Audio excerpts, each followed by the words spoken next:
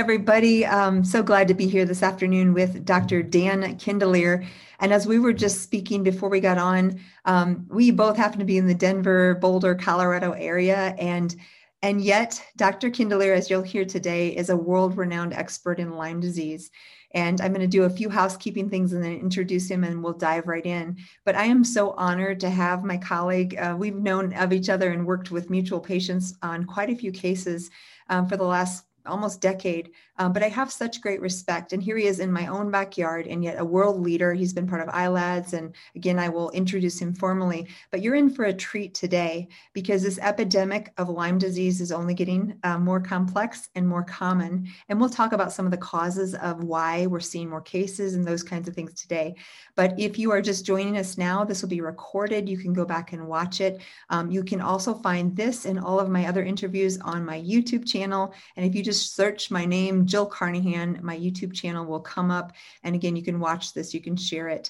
If you want any other information about me, I have a blog and frequent content on my website, which is just my name, jillcarnahan.com.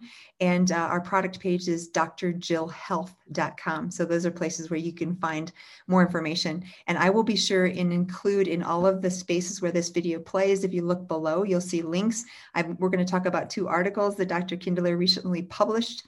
And we're going to talk about his book that just got released, Recovery from Lyme Disease. And I will include links to all of these things here and everywhere you see this video. So if you didn't catch it as we're talking, you will be able to see those links below.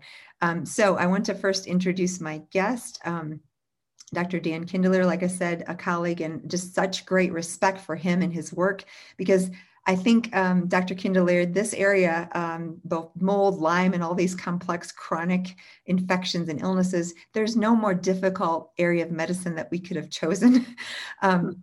Let me introduce you, and then I want to hear your story. So Dr. Kindelier is a nationally recognized physician with an expertise in the fields of nutrition, allergy, environmental medicine, Lyme disease, and the healing of mind, body, spirit as a unified whole.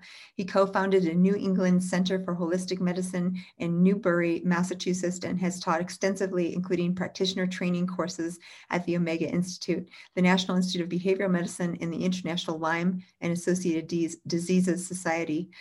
He created and organized the Lyme Fundamentals course, which is presently at the International Lyme and Associated Diseases Conference. He's the author of several review articles and these 2 new ones that we're going to talk about today. His integrated medical practice in Denver, Colorado focuses on the diagnosis and treatment of tick-borne illness. And again, that doesn't do you justice. You are such an expert in this field. So welcome, Dr. Kindelier. Thank you so much for joining me today. Thanks so much for having me, Jill. You're welcome. So where I always like to start is we all have a story, we all have a journey, and it really, it kind of gives us a framework of where we practice and even the compassion and the mind-body pieces that we bring to our patients, because we've all been in situations. I'd love to hear a little bit about your journey to becoming a world expert in Lyme disease. Okay. First of all, it's hard for me to imagine myself as a world expert, but I have developed a certain amount of expertise over the years. It's interesting. I have to say that journey really started in my training in internal medicine. I had a very classic training in internal medicine, and I felt it gave me a foundation of which I understand the human body. But I never wanted to practice internal medicine. I finished my residency in 1979. And instead of opening up an internal medicine practice, I actually opened up what was then referred to as a holistic medical practice. One that you would know well. We didn't have the name integrative practice or functional practice. We were called holistic MDs, and we're generally considered quacks, quite frankly. I thought that I would see people who are just interested in treating things naturally, but in fact, again, like you, I ended up seeing people who fell through the cracks, who just weren't getting help through mainstream docs. And so I was drawn to, I want to be the person who can really help this person who hasn't gotten help anywhere else. It sort of satisfied my desire to help, but also I really enjoyed the detective work. And so that's what I was doing back then. There were not very many of us. I mean, we knew each other, those of us who were doing that kind of work. Yeah. We did not have journals. We did not have big conferences. We had small groups. And so that's the work I was doing. I was doing a lot of environmental medicine. And then in August of 1996, right in the middle of the summer in Massachusetts, I came down with a high fever, shaking chills, sweats, diffuse aching, and fatigue. And so I was in bed for 2 or 3 days, and then it was gone. Mm-hmm. And now I did live in an endemic area for Lyme, although it hadn't spread that much at that point. Like, it was weird, but there were epicenters of Lyme at that point. And there was an epicenter about 10 miles as the crow flies. In Ipswich, Massachusetts, there was an epicenter. And I actually had worked in the emergency room there. Okay. So I have these 3 days of high fever and chills and sweats. It goes away, but recurs the next week. Another couple days, it goes away, recurs then for the third time. And at that point, I say, oh, I can't ignore this anymore. It's not just some sort of virus. I never saw a tick. I never saw a rash. So I go to see a colleague of mine. He does a physical exam and tells me I have an enlarged spleen. And he does some blood tests. It comes back positive for Lyme. Great. Okay, I have this simple bacterial infection. Simple, right? Right. And then I figured I'll go on antibiotics for 2 to 4 weeks and I'll be fine. But I wasn't. I got worse.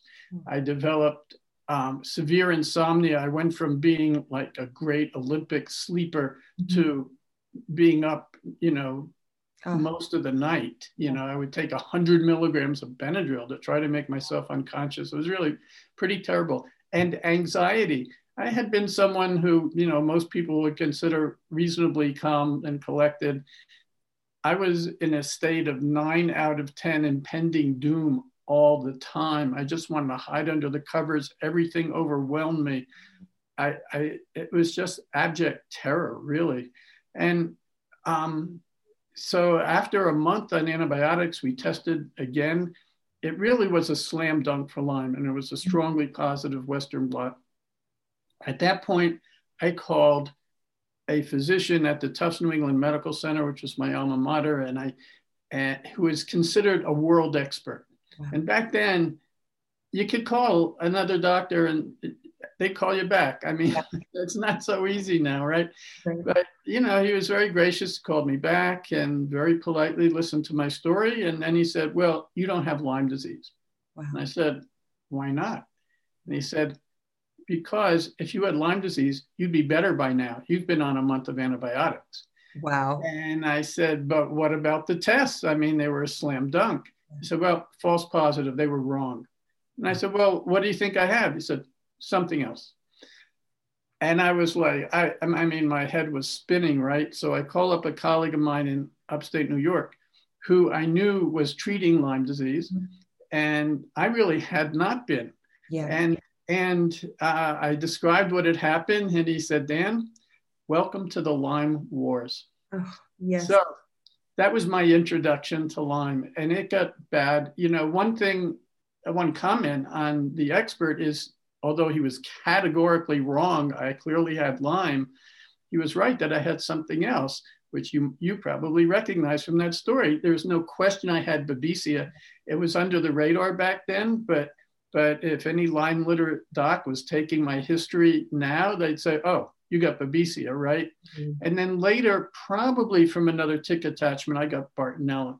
So my main symptoms were neuropsychiatric, but really bad neuropsychiatric. I mean, I was severely depressed. I was suicidal. Mm-hmm. The anxiety, was over the top. I was having panic attacks. It was really hard to get through the day. Mm-hmm. But when I did finally recover, and it took years, when I did finally recover, I said, all I want to do is treat people with Lyme disease. There are very few doctors who really have a handle on this. And hopefully I can help people not experience what I went through, because it was, felt worse than death to me. Oh. And that's in fact what patients are like when they come to see us often, right? So it's really been a calling for me, what can I do for each patient who comes in?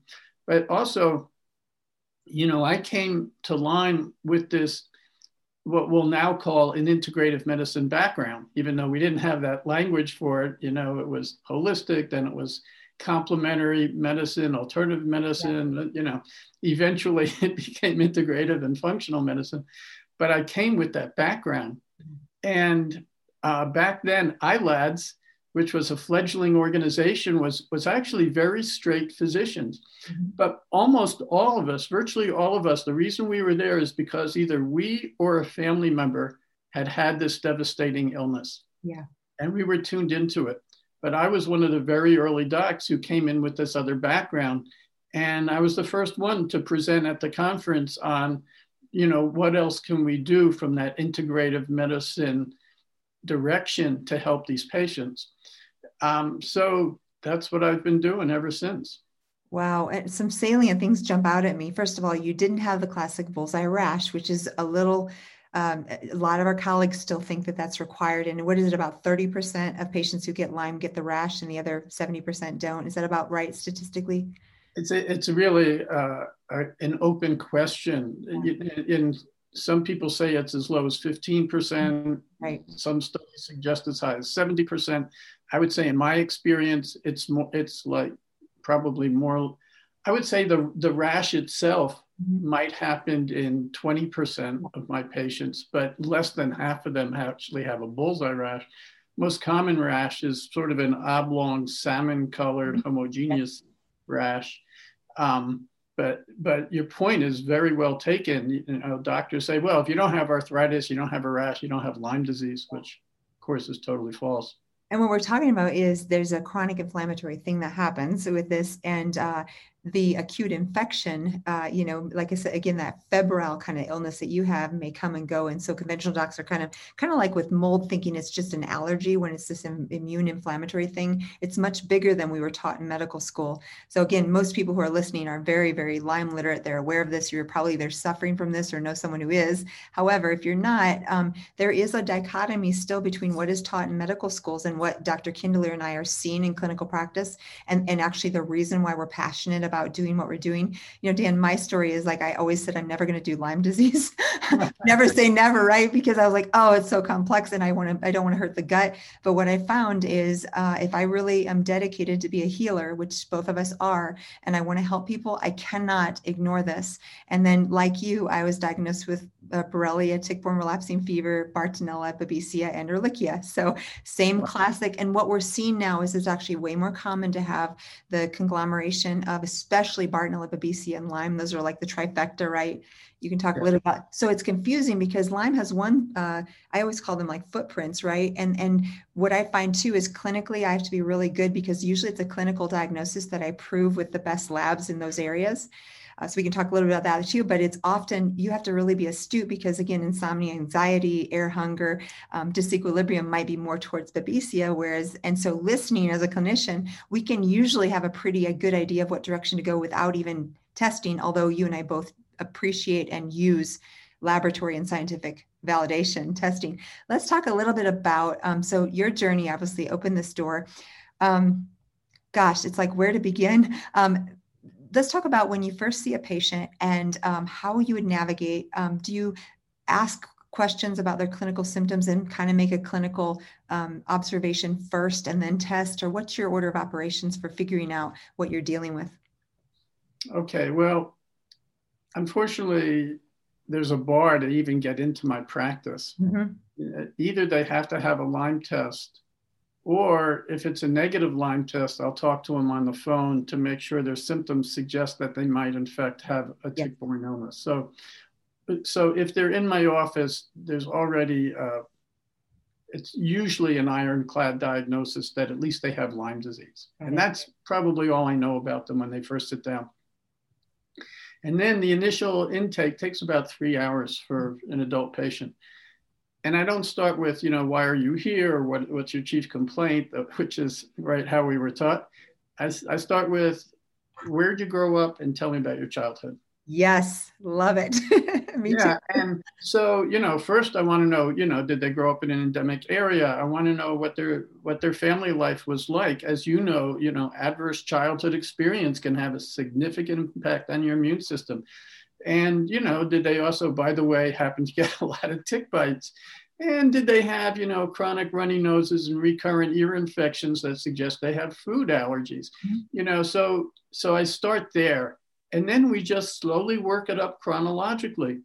And even though I ask patients to write all this down before they get to see me, we end up filling in all sorts of stuff as they remember, as I take them up, through one set of years at a time. And we watch how this illness evolves, because it's rarely, I was fine until 32 years old and then I fell off the cliff.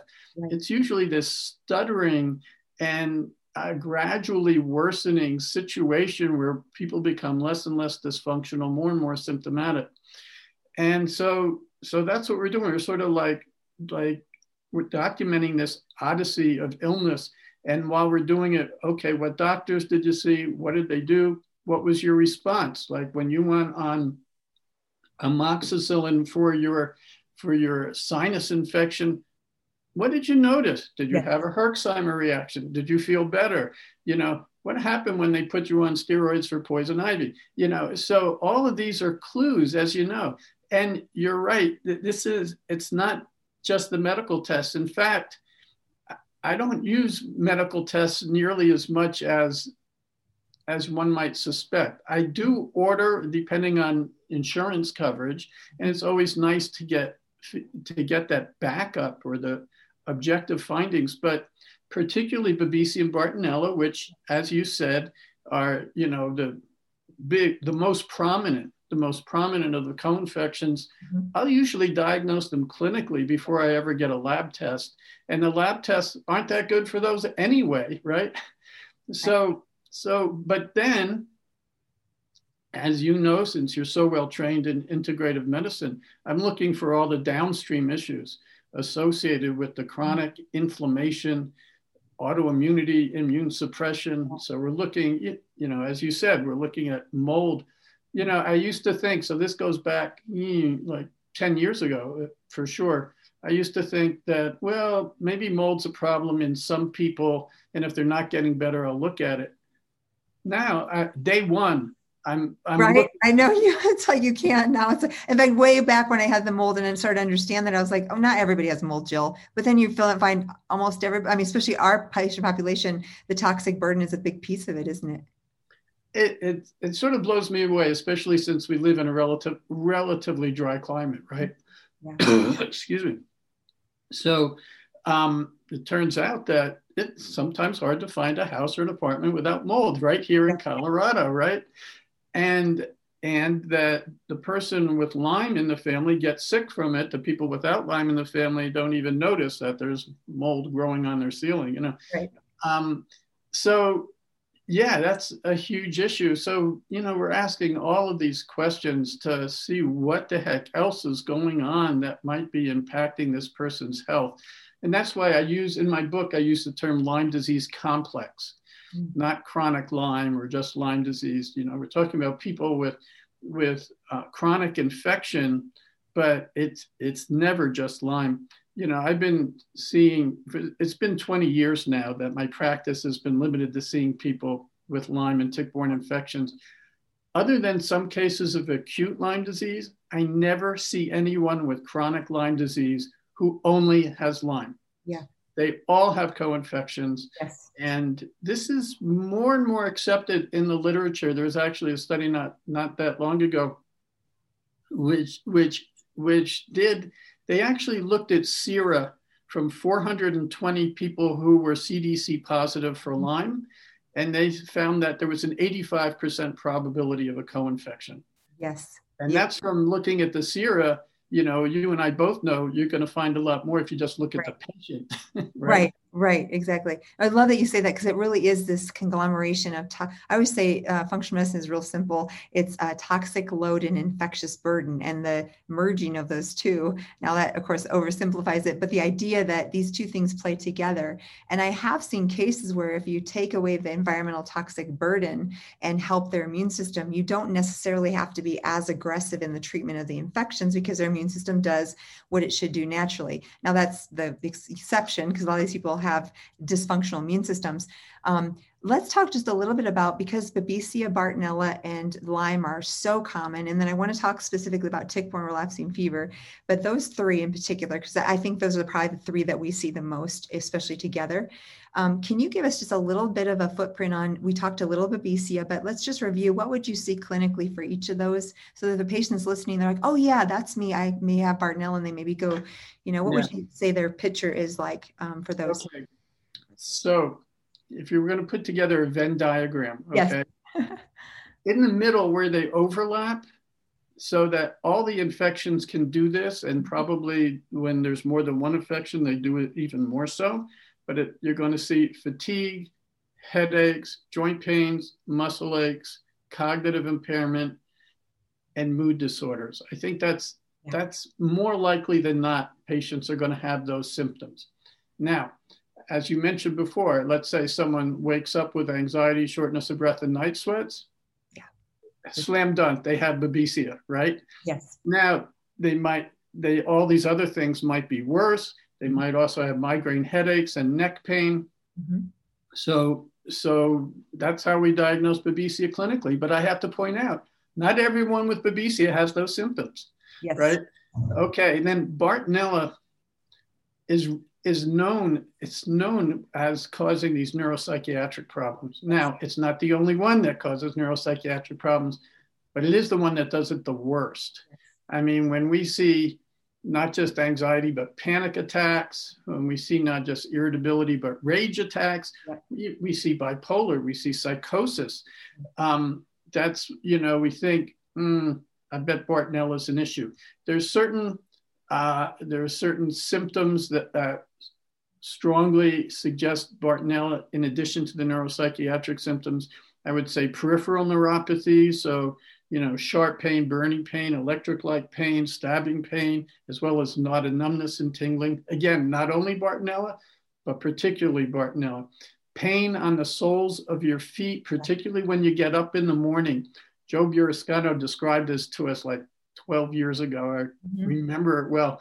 And that's almost always Bartonella. Even as I say that, I have seen Babesia do it. It's a neuropathy. It's a peripheral neuropathy. It's not only Bartonella, but it sure as hell suggests it.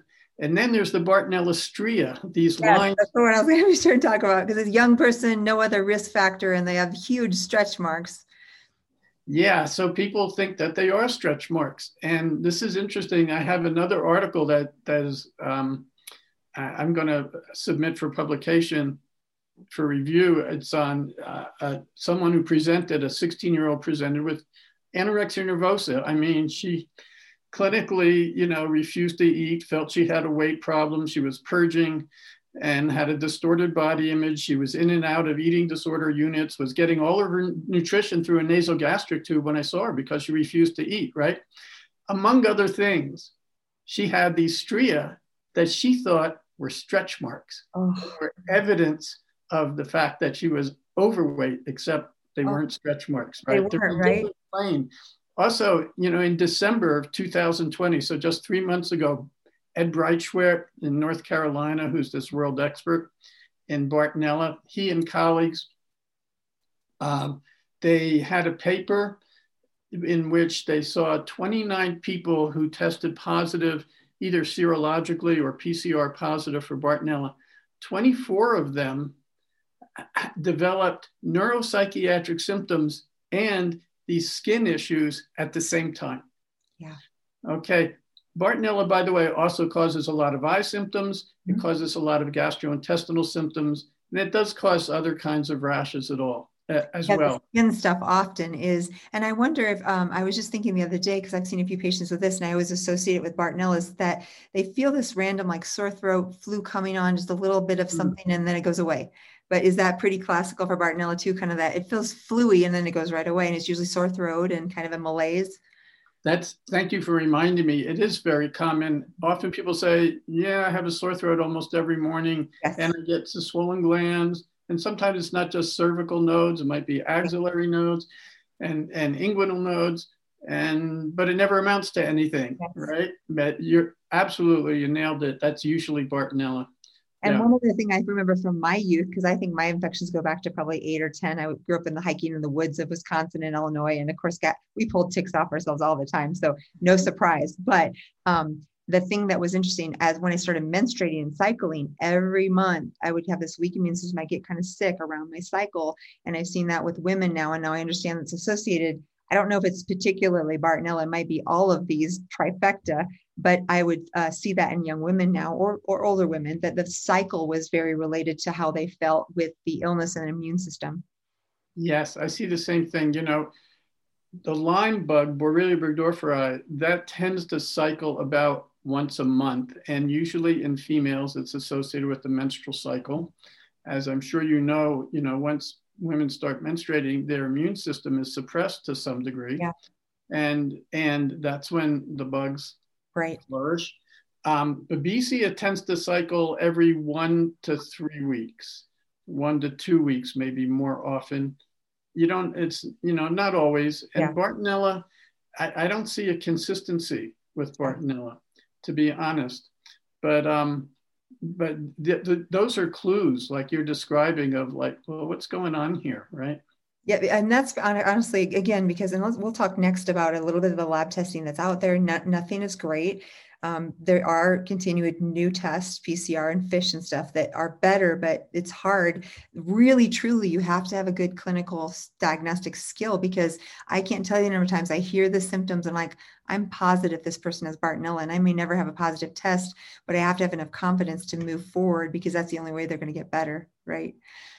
Absolutely. I would say only a low percentage, at most 20%, but probably closer to 10% of the patients that I diagnose with Bartonella have positive Bartonella serologies or PCR tests. Yeah, 100%. I totally agree with you. So if you're out there as a patient and your doctor says, well, you're all negative, or you do a Western blot on LabCorp request and it comes back negative, this is one strain of, East Coast type of Lyme. And this leads us into tick-borne relapsing fever. This has been a massive aha for me because I am seeing so many people. First of all, out west here, Texas, it's actually more endemic with these soft-bodied ticks.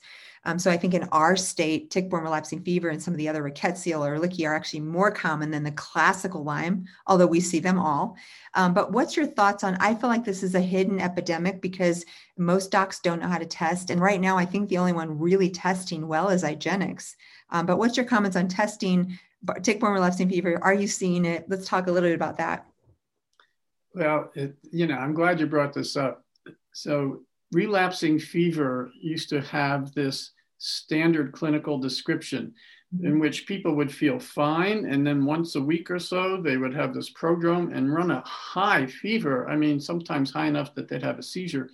And then they would quickly defervesce, all sorts of symptoms associated with that. And then they'd go another 5-6 days and feel fine. That's the classic relapsing fever. Well, it turns out that at least one and probably more than one of the species of bugs that causes relapsing fever that's genetic, doesn't cause relapsing fever, but genetically is in the relapsing fever group, doesn't cause relapsing fever. It causes Lyme. Yes. And the most prominent one is Borrelia miyamotoi, which has only been recognized, I don't know, certainly within the last decade, not that long. Initially in Russia and so on. So at any rate,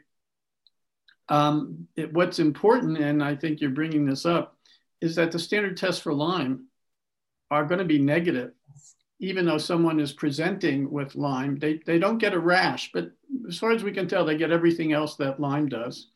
And we treat it the same as Lyme.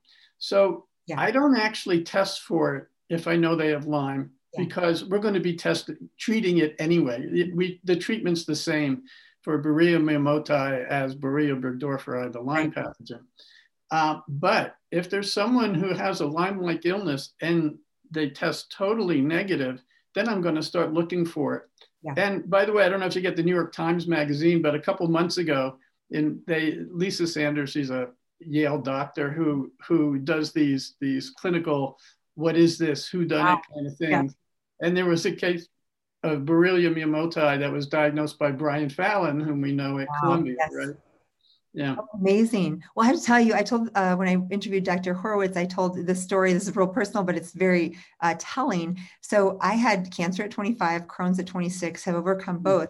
But the way my Crohn's presented, first of all, you're going to totally get this as a clinician. So first of all, I had cancer, immune compromised, and then 3-drug chemotherapy that totally trashed my immune system. 6 months later, I presented with cyclical fevers. That's it. I had no gut symptoms. I had cyclical fevers and they were up to 102, 101. They weren't like 99. I was in my medical school third year. So I was working in the ER shifts and I was just like, I wouldn't even tell anybody because I knew I'd not be able to work. And the standard, as you well know, for medical students is almost abusive. You work, you don't go. So I would work through these shifts with fevers and I felt horrible, but I just went through. 6 months later, I had an abscess and was diagnosed with Crohn's, but that was my only gut symptom. And I believe that tick-borne relapsing fever, and there's some evidence now that not only Bartonella, which can cause granulomas, which looks like Crohn's, right? But that tick-borne relapsing fever, all these infections at that time in my life after the chemo started to pop up. And I probably really did have Crohn's. I have the genetics, but could it have easily been, which we'll go to your article on autoimmunity in just a moment, because this is all going to fit together. But I believe that tick-borne relapsing fever, maybe the Bartonella, were actually popping up and creating a symptom or a syndrome that looked like Crohn's, like identical. And again, doesn't that make a lot of sense that might have been at play? Oh, absolutely. Someone we don't hear from anymore, but a pediatric gastroenterologist by the name of Martin Freed is in New Jersey.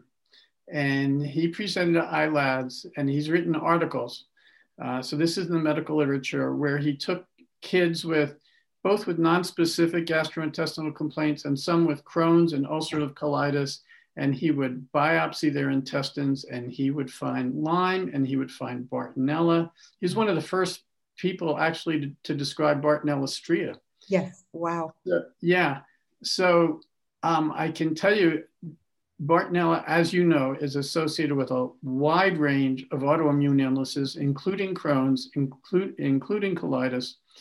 And just a year ago, I had a paper published of Bartonella causing primary sclerosing cholangitis. Yes. And this is so interesting. So what happened was I saw this kid when he was about 10 years old. And he had, a bunch of nonspecific symptoms, but, it certainly looked like Lyme, but it felt like, and he tested positive, but it felt like Bartonella. He did not test positive to it, which is no big deal, of course, right? He responded well to treating the Lyme, but every time I tried to give him something for the Bartonella, he would get a bellyache. Well, if we didn't give him something for Bartonella, he felt 100%. So we just stopped and we stopped treatment and he was happy. I always thought he had Bartonella. Well, 3 years later, I get a call from his mom. He's been diagnosed with primary sclerosing cholangitis. And just so the listeners understand, this is a very serious illness. It's actually associated with cirrhosis of the liver and early death, and also a bunch of different cancers. Typically happens in adolescent males, most commonly. And it's inflammation of the biliary tract, both outside the liver and inside the liver, and often associated with colitis. So what happened is he presented with belly aches and some blood in his bowel movements. They scoped him and said, you have colitis, and they did blood tests, and then they saw, oh my God, this kid's got cholangitis. They did the scans and they made that diagnosis. Okay, so the mother goes to this specialist in California, and they're really having good luck with oral vancomycin. And she told me, and I looked it up, a bunch of case histories and small case series of how well vancomycin is working.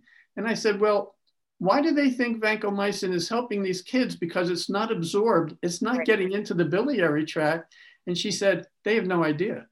And I said, I know why. Exactly. It's hitting the Bartonella in the gut, and there was an autoimmune reaction from the Bartonella causing the cholangitis. So I call up Dr. Freed and I present the case to him, and I said, "Here's what I think is happening," and he said, "Bingo." Bingo.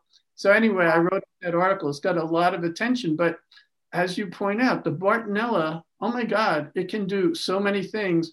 Of all the bugs, I actually think it's the worst one and the hardest to treat. I could not agree more. I could not agree more. And I think it's persistent. I don't think we really have a handle on exactly the very best. And we have some good treatments, and you and I know have had some good successes.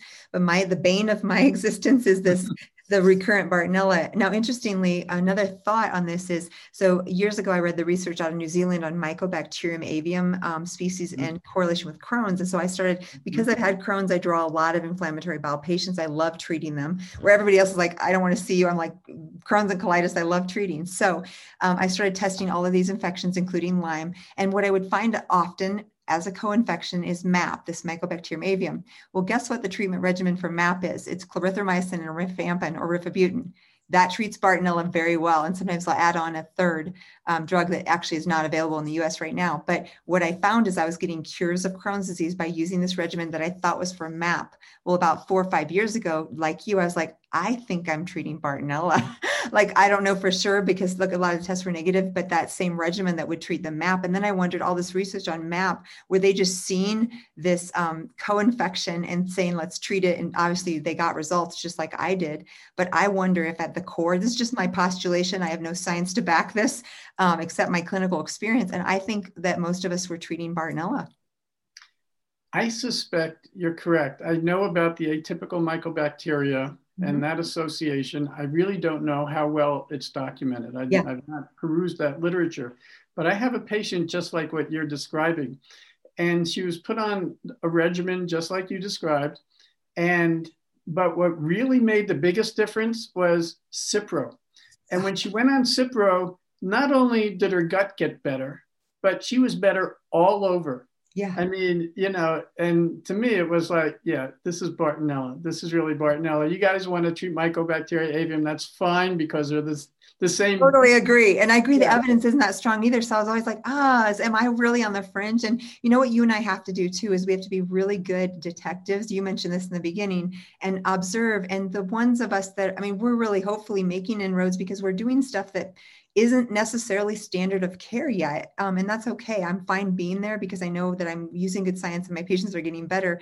But we have to be willing to push the envelope a little bit sometimes, because otherwise nobody is treating or thinking outside the box to get new answers and solutions to these people. Well, you're being polite, because I would say the standard of care sucks. Yeah. These people are not getting appropriate attention. I think one of the gifts we give them is just giving the time and validating their experience. They go to their family doc and they're in and out in 5 to 10 minutes. They go to the gastroenterologist who looks up them, looks down them, and doesn't look at them from a functional perspective, certainly doesn't know anything about tick-borne infections. In fact, it's only recently, it seems, that the gastroenterologists are diagnosing SIBO. Yes. Excuse me, Yes. So yeah, we could spend a lot of time talking about how Western medicine has failed people with chronic illness. It's really sad. Well, so obviously the other thing I want to talk about is, I think you used kind of a balance. Well, you came from a holistic background, and I did too. And I find that either purely a medical pharmaceutical approach doesn't usually work, and a purely herbal approach doesn't usually work, although there's exceptions to both. What's your thoughts? Because I feel like we have to have the most tools in our toolbox and really pull these all in, because there is appropriate use of hydrocortisone. There's appropriate use for, these other things. Thoughts on that? And let's talk just a little bit about how we need these tools and what you use. Yeah, it's a big question.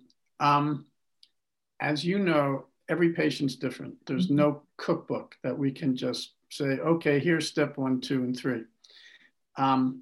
If a patient's really fragile, I'm going to be spending time on infrastructure before we even consider hitting the infections. And as you're suggesting, looking at adrenals and looking, are there food sensitivities and gut issues, and all the stuff that we do as integrative physicians to try to get people into balance. particularly with their hormones. And then in terms of, antimicrobials, if they don't seem that fragile, I probably will start with pharmaceuticals. Mm-hmm. And I always start things one at a time, and I always start things at half dose. Yes. Because I really don't want to herx them, give them a Herxheimer or a die-off reaction, which are to some extent unavoidable, and they can be helpful diagnostically, but they're not good for you. As you know, they're causing a lot of inflammation in the body, which is the problem.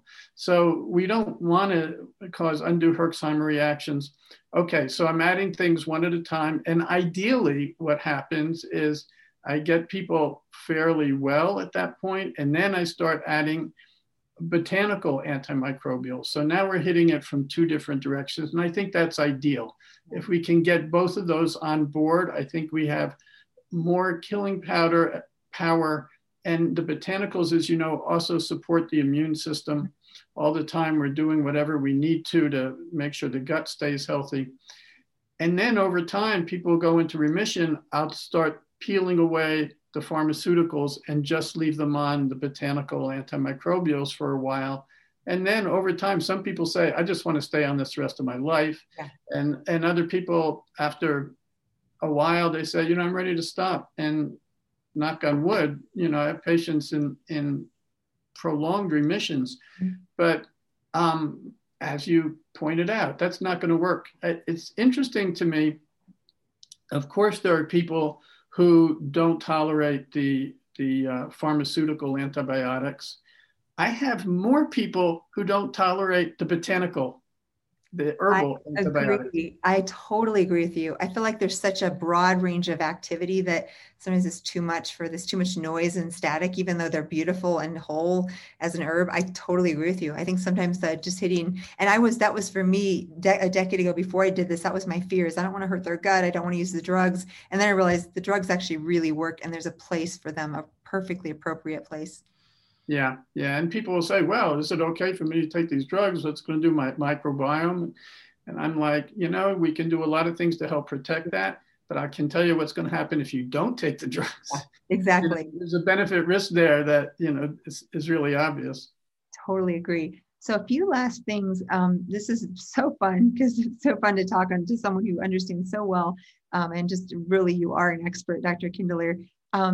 Transmission. We have tons of questions. I always find these a little hard to answer because some of it we don't have a ton of science, but I want to know your opinion on mosquitoes, spiders, bed bugs, which I have a story about. And then between couples, can it be sexually transmitted or in utero? Let's talk about those kind of transmission questions. And some we may not have answers for, but for what you do, share us with us your wisdom.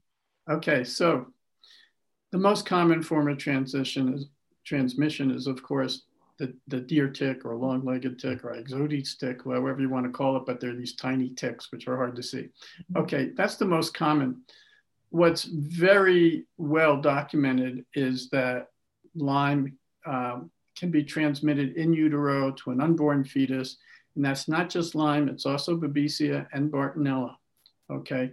That can cause serious issues, often not noticeable in the newborn, but by the time these kids reach toddlerhood and so on, manifesting some really significant issues, often manifesting as a PANS-like syndrome. Okay, so that's two ways people can get it. In terms of other biting insects, I don't think there's great documentation, but then we hear these anecdotal stories. Mm-hmm. I have a patient who swears that he got Lyme disease from a horsefly, which caused some painful bites. Yeah. And I have another one who swears it was from a mosquito bite. Yeah. Who am I to say, no, it didn't? I mean, we do know that the Borrelia burgdorferi do inhabit other insects. We just don't know how well it transmits. So it's certainly not impossible that you can get it from these other biting insects. And I'm interested in hearing your story about bed bugs. And then there's, can it be sexually transmitted? Of course, Lyme is a spirochete. Mm-hmm. And guess what? Syphilis is a spirochete. Syphilis can be sexually transmitted. can Lyme be? And, this is still a really gray area. There's 3 animal studies. 2 of them suggested it could be. One of them found no transmission.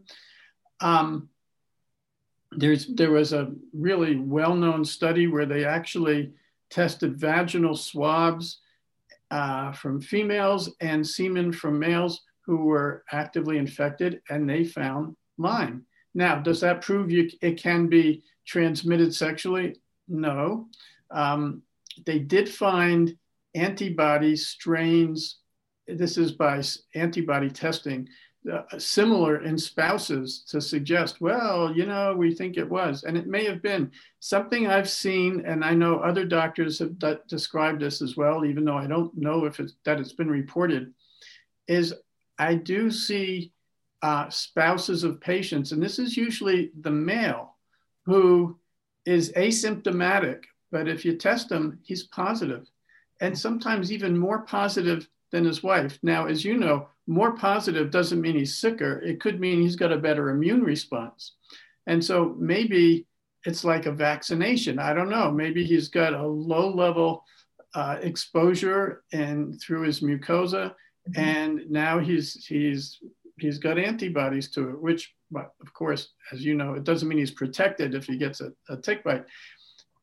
But in general, those people have remained asymptomatic. And if they're asymptomatic, I don't treat them. Yeah. I don't know what my endpoint would be if I treated them, because the serologies don't tell us whether they're cured or not. Right. So that's still a gray area. And there are people on both sides. Oh, they're convinced. I'm not convinced, but I can't say for certain. Totally, I agree 100% on everything you said. It's kind of like, could it be possible? Yeah. Do I have convincing evidence for sure? No. Do I have clinical experience to suggest maybe?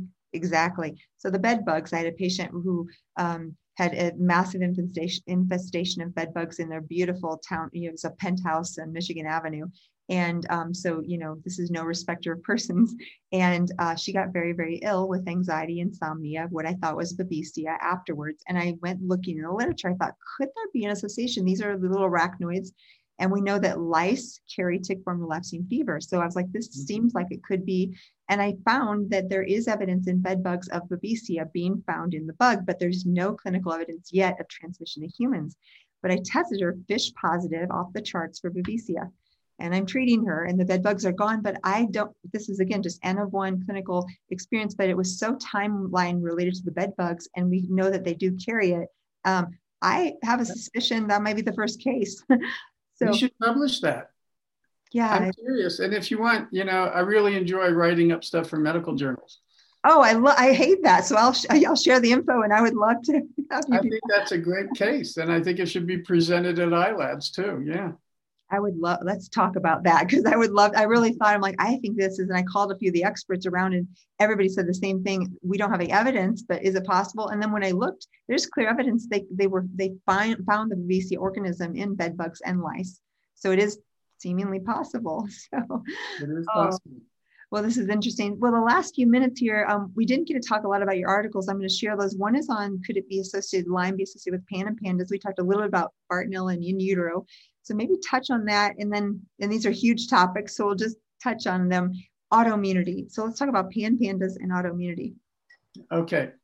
So back in 1994, Susan Sweeto and colleagues described these neuropsychiatric symptoms in kids who had previously been healthy. They got a strep infection and they fell off the cliff with really significant mood and behavioral disorders, particularly OCD and anxiety.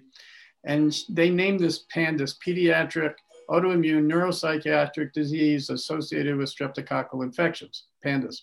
Okay, well, it turns out that many of these kids also had eating disorders. And then it turned out it wasn't only strep. In fact, a bunch of different viruses, including the common cold and influenza and HIV. And then in addition, Mycoplasma and Bartonella have been documented as causing PANS. Mm-hmm. Lyme by itself has not been documented by itself as causing PANS. Okay, so what this is, they changed the name from PANDAS to PANS because it's not just strep. So PANS stands for pediatric acute onset neuropsychiatric syndrome. And now we have an umbrella for all of these syndromes that basically result in autoimmune encephalitis. That is, they have brain inflammation, brain on fire, these poor kids.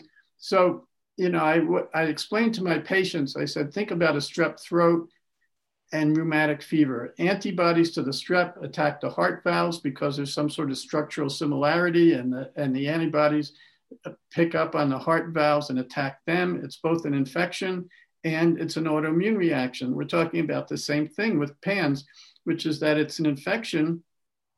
Yeah. And even as I say that, there are non-microbial causes of PANS, like mold, for example, right?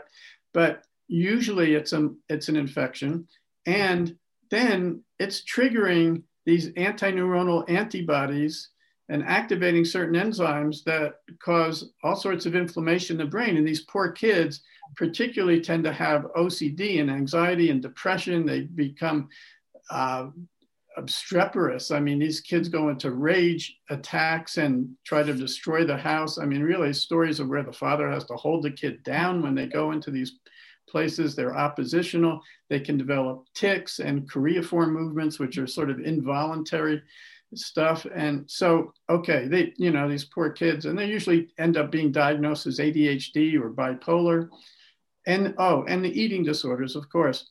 So that's what PANS is. And I wrote this article. The article is entitled, "Does Lyme Disease Cause PANS?" And when I go through the data, Lyme disease is associated with all the same neuropsychiatric symptoms associated with PANS. But when we look at all those neuropsychiatric symptoms with Lyme, it really doesn't pull out what's caused by co-infections. Yeah. We don't know how much is caused by the Borrelia burgdorferi microbe and how much may be Bartonella, which admittedly is hard to diagnose with blood tests. And usually they don't even try. So there is clearly this parallel in symptoms. And then Brian Fallon and Cunningham, they had a study about a year ago where they took people and found that those with a prior history of Lyme disease, some of whom were still symptomatic, so a positive Cunningham panel means that they have these antineuronal antibodies, right? And these are adults, like the mean age was around 56. Okay, I won't go into any more, I cited a whole lot of different studies. There are probably 100 citations, but basically we don't have the evidence yet to convict Borrelia burgdorferi as a cause of PANS, even though it's clear that other tick-borne infections, Mycoplasma, Bartonella absolutely can. But my whole proposition at the end of the article is we need to change the name. Yeah. PANS, which is pediatric acute onset, it doesn't apply to the greater range of people. Adults get PANS. And it's often not acute onset. It's often a stuttering onset. Right. So my suggestion was we change the acronym to MANS, which is microbial-induced autoimmune neuropsychiatric syndrome. So that's what that article was about. Brilliant. And I couldn't agree more, because I see all kinds of adults, and we're doing the Cunningham and we see the same pattern, and it's not just a childhood illness. So this is brilliant. Dr. Kindler, this has been just so much enjoyment for me to talk to you, all your information and wisdom. I know that our listeners have enjoyed it, and thank you so much for sharing your wisdom with us. It's my pleasure. I'd love to do it again.